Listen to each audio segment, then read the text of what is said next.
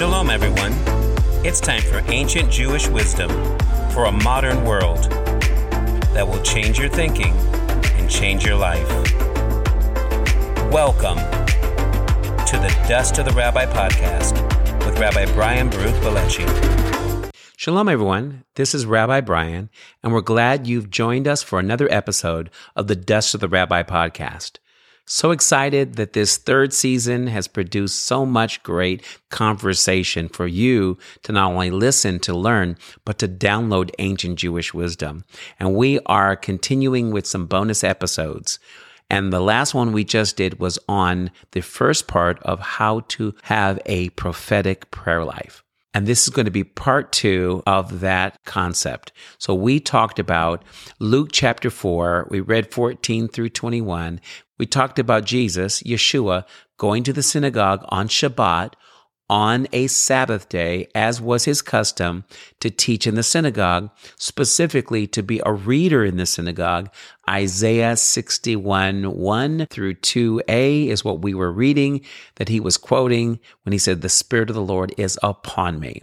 And my prayer today is that you would have a prophetic prayer life, that you would have the Spirit of the Lord come upon you, and you would be able to proclaim liberty to the captives, that you would be able to preach the good news to the poor and the brokenhearted, that you would be able to not only see healing, but restoration, recovery of sight to the blind, the opening of the prison houses to set the captive free. We want a prophetic prayer life in this new year of 2024. And we did 7 episodes with Pastor Obed Martinez. He has been such a great man of faith and pastor and shepherd to so many people. We call him the bishop because he has been an overseer to many churches and ministries for years. And he was ordained a bishop as well as a pastor, just like I'm a pastor and a messianic rabbi.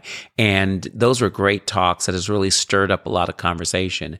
And one of the things I was asked, even just yesterday, is how do you have a prophetic prayer life, and how do you pray the word of God, to be able to take the prophecies, the promises, the words from the prophets, the word from the apostles, and pray the word. And so we talked about this passage in Luke where Jesus is not only saying that he's the anointed one through reading Isaiah 61, he was the one who was going to do healings and miracles and deliverances in the life of Israel. He was going to be the one that was going to do all these miracles. And we know Jesus had a strong prayer life. In fact, in one of his teachings in Matthew chapter 6, he tells us about a prayer life that is powerful, one that I would call a prophetic prayer life. When we look at the Tree of Life version in Matthew chapter 6, he says in verse 5, "When you pray, do not be like the hypocrites." Now, the hypocrites were some of the Pharisees he was rebuking, like you see his rebuke to them in Matthew 23. But he says, "For they love to pray standing in the synagogues." Remember, before there were churches, there were synagogues. "And on the street corners." So they got the bugle horn out, if you will, and prayed on the street corners so that they may be seen of others. Now, obviously, there's nothing wrong with praying in a synagogue. There's nothing wrong with praying on a street corner. But if you're doing it to be seen of others, that is not the goal, and that should not be our focus. It says, "Amen, I tell you," or literally, "Truly, I tell you." Remember, amen means faithful and true are the words you have spoken. In Hebrew, amen. He says, "Amen, I tell you, they have their reward in full. But you, when you pray, go into your inner room or the secret place. And when you have shut the door, pray to your Father who is in secret." Remember Psalm 91. "He that dwelleth in the secret place of the Most High God shall dwell under the shadow of the Almighty, Shaddai." He says, "And your Father who sees in secret shall reward you. And when you are praying, do not babble on like the pagans, for they think that they are heard because of their many words." Now, he goes from talking about Pharisees who were pridefully praying in the synagogue and on the street corners to be seen of others, and he moves on to the pagan world, the complete opposite of the Pharisees, and they're praying to multiple gods and goddesses and deities. Many times they pray with prayer beads, like you see in places like India and other places, and they would pray to these gods and pray for grace and mercy and fertility and harvest. And there's only one God of heaven and earth. There's only one God who brings the harvest. He's the Lord of the harvest. So when you read this, he says, don't be like the pagans, for they think they will be heard because of their many words. Do not be like them, for your Father knows what you need before you ask him. Therefore, pray in this way, Our Father in heaven, hallowed or sanctified be your name. Your kingdom come, your will be done on earth as it is in heaven. Give us this day our daily bread, and forgive us our debts, as we also have forgiven our debtors. And lead us not into temptation, but deliver us from the evil one. And most translations say, for yours is the kingdom, the power, and the glory forever. Amen. So when you're reading this and you're thinking about how we should pray, he also talks about fasting in verse 16. And whenever you fast, do not become sad-faced like the hypocrites. There he goes back to the hypocrites again. He says, for they neglect their faces to make their fasting evident to men. Amen, amen, I tell you, they have the reward in full. But when you fast, not if you fast, when you fast, he says, when you fast, anoint your head with oil. I love this. Anoint your head, meaning with oil, and wash your face, so that your fasting won't be evident to men, but to your Father who is in secret. And your Father who sees in secret will reward you. Do not store up for yourselves treasures on earth. So when Jesus talks about having a powerful prayer life, he talks about doing it with fasting, because he says certain demonic forces and spirits cannot be cast out or dealt with or confronted or overcome except through prayer and fasting. And the kind of fasting I want to talk about today is what's going to make your prayers prophetic and powerful. So I'm going to read a passage of scripture out of Isaiah 58. Just like last episode, we talked about Isaiah 61, that the Spirit of the Lord is upon me, that he will open up those prison doors, that he will do great miraculous things when people are proclaiming the word of God and when the Spirit of God is upon them. So Isaiah 58 talks about fasting. Israel was in a state of a little disobedience, and the people of Israel say, according to the prophet, why have we fasted? Meaning, what's the purpose of fasting? Yet you do not see, meaning, God, we're fasting and you're not noticing. Why have we afflicted our souls? That shows us that on the Day of Atonement, Yom Kippur, when it says to afflict your souls, it was referring to fasting. Why have we afflicted our souls or fasted, yet you take no notice? Behold, in the day of your fast, you seek your own pleasure. This is what God says to Israel. And exploit all your laborers, meaning we shouldn't exploit people, especially when we're supposed to be fasting and praying.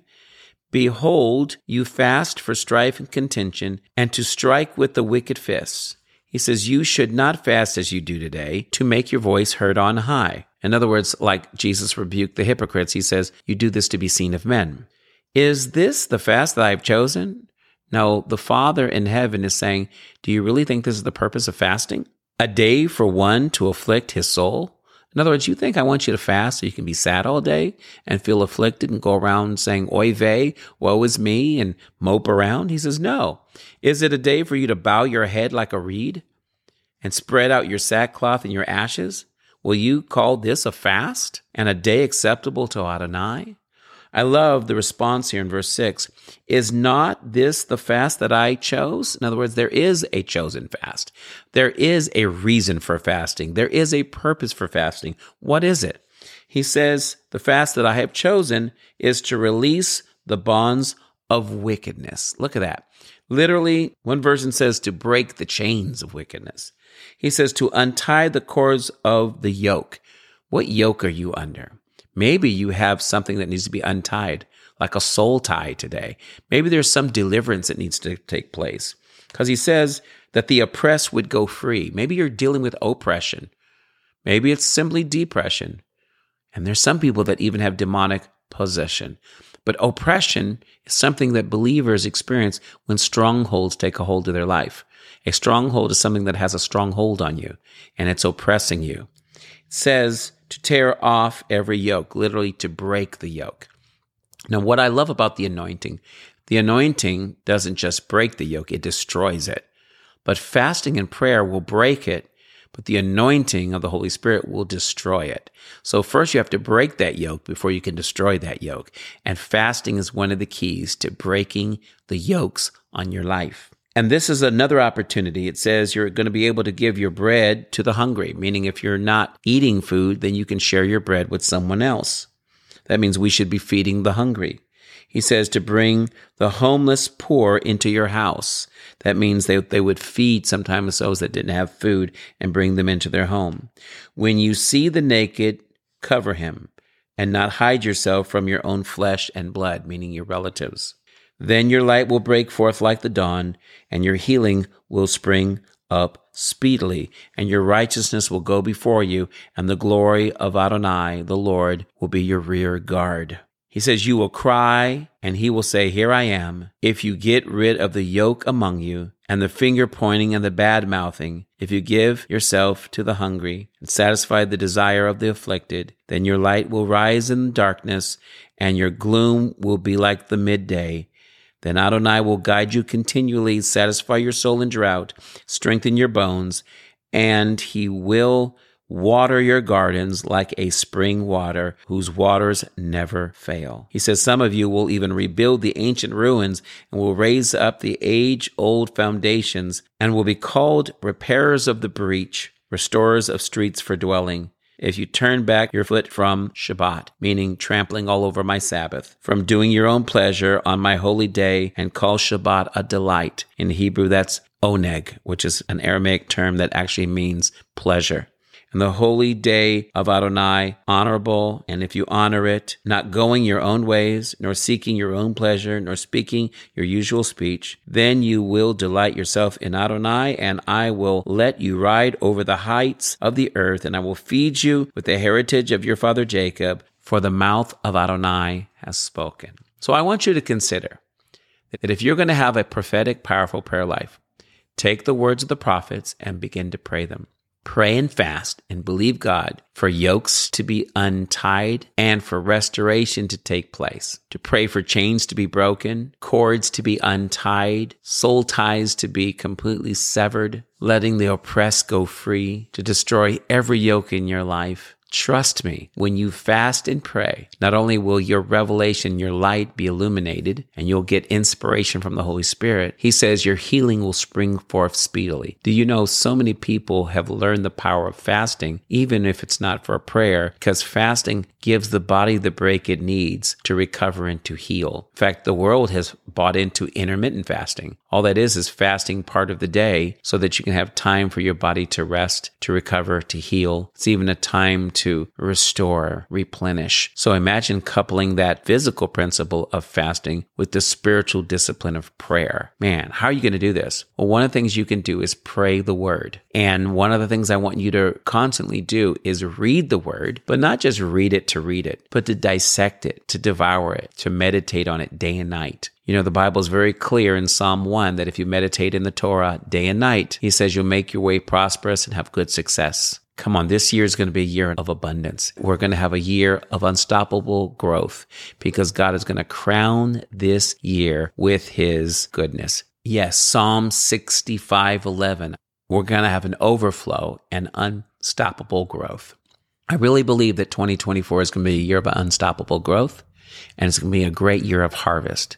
Every seed that's been sown will grow. Every seed that's been watered will multiply. And there will be increase for you and I when we pray effectively, prophetically, pray purposefully, pray intentionally, and apply the word of God to our prayer life by praying the word. Now, how are we going to do this? Now, let me show you a technique that I used early on when it came to studying the word of God. As I'm reading here out of the Tree of Life Bible, I use a journal to be able to study. Now, you might have highlighter pens, but I'm going to show you 4 colors that I used early on to be able to study the Word of God. And what I did was I took highlighter pens that had 4 colors that I got from the Bible bookstore, and it was a pink, orange, yellow, green, and blue highlighter pen. I would read scripture, especially like passages in Ephesians where it would say he, him, and I'd say, well, who's the he and who's the him?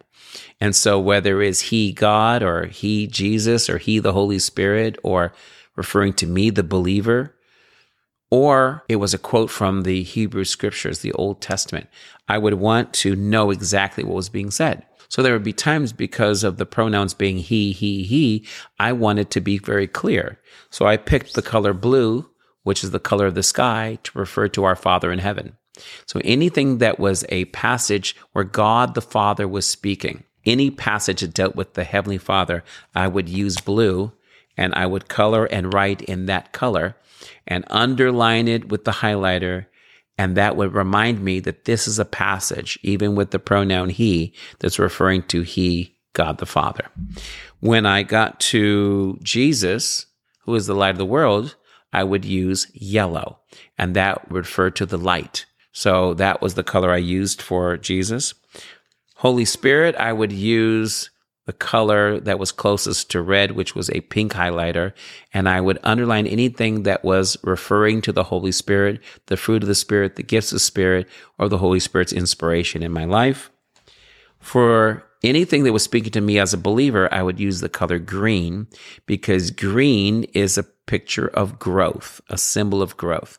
So if it was going to cause me to grow spiritually, I used green. In other words, if it was any verse that I believe it was speaking directly to me on something I should do for my own spiritual growth and enrichment, I would underline it in green. And then finally, I had one color left, and that was orange. So I said, what am I going to do with orange? I couldn't really think of any specific symbolism of the color, but I thought, wow, wouldn't it be amazing if every time I would read something in the New Testament that was a quote from the Older Testament or the Hebrew Scriptures, I would underline it to show that the author of that New Testament book was not coming up with that. He was quoting what he learned as a child. Like when Paul told Timothy, you know the scriptures that you've read when you were a child, those holy scriptures, those Hebrew scriptures. Because many of us don't realize the New Testament wasn't even written in the days of Jesus. They were written after his death and resurrection, up to 20 to 30 to 40 years later. And even the Gospel of John is written around 90 AD, and the other Gospels anywhere in the 40s or 50 AD, around that time period. And we know that the New Testament didn't have a book form to many years later. So there was just the writings of James and Paul that we debate back and forth on who wrote first. But we don't really have the gospel writers writing till even we see Paul on the scene, and he's writing to Galatians and probably First Thessalonians, and he's writing these passages to believers because he has to write things down to communicate it. When he can't travel there, he would send a letter, and that would be like his sermon by letter. So we have to think of ways that we can increase our learning. And the reason I love colored pens and highlighters is because when you highlight something in your Bible and then write it in your journal, it allows you to remember where it's at, what side of the page it's on, what part of the page it's on, and your brain starts thinking vividly and creatively to help you retain the information. Another thing you can do is take a pen and write down specific names. So I take my pens and I might write down a name of a person that I'm praying for. Like one thing I do believe in is we should pray for our family, our spouse, our children, and pray for our friends and our neighbors and people that we love and care about. Write their name down. That might require you to ask them what you can agree with them in prayer on, and then write down what they're praying for or the need that needs to be met. And then also write down a promise, a scriptural passage, so that you can attach a promise to each problem.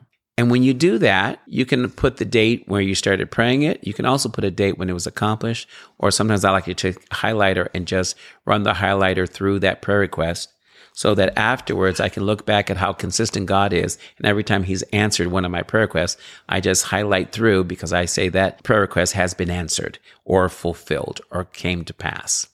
So that's the way I like to study my Bible. I like to study my Bible and use my scriptures in prayer. So whatever I'm believing for or whoever I'm praying for, I want to attach a promise to every problem. And that also allows you to be open to the Holy Spirit. When you're reading a certain passage, you might literally get a passage for someone saying, man, I really believe this scripture is for this person.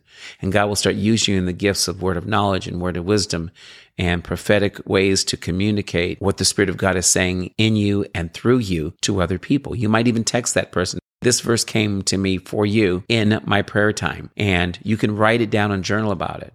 I often like to do a prayer walk, as I did today and as I did the last few days.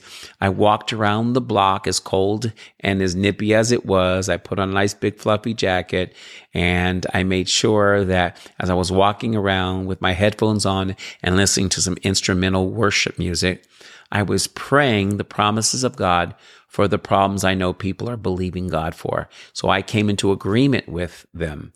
I get to do that for the synagogue. I get to do that for Destiny Church. I get to do that for all of those believers, both Jewish and Gentile, that share with me things that they're going through or things I just know about their life that I want to pray over them. And I encourage you, do that for your children, for your spouse, for your family members, for your friends, for your coworkers this year, and watch God use you prophetically to pray with intentionality and to pray purposefully. Because if you're praying the word only works when you put it into action. And prayer is a great way as you fast and pray, like many of you at Destiny are fasting and praying for 21 days this month of January. Let's believe God that our whole year, not just 3 weeks, are filled with prayer, but powerful, effectual, fervent prayers of the righteous. Amen. And when we pray, let's seek the face of God and the kingdom of God and his righteousness, and not just seek his hands and what he can do for us. Amen. Hopefully you have enjoyed this podcast today. We pray that you will continue to listen. I got some great things coming up. I've been having some great conversations with people about prophecy, about scripture being fulfilled in our days. Keep on listening, keep on liking, keep on loving and sharing this podcast. And we'll see you soon. Lehitrot. Love you. Shalom. We hope you enjoyed this episode. And if you did, follow us for more episodes as you rate and review the podcast. Thank you for listening to the Dust of the Rabbi podcast with Rabbi Brian Baruch Balechi. Shalom. Lehitrot. See you next time.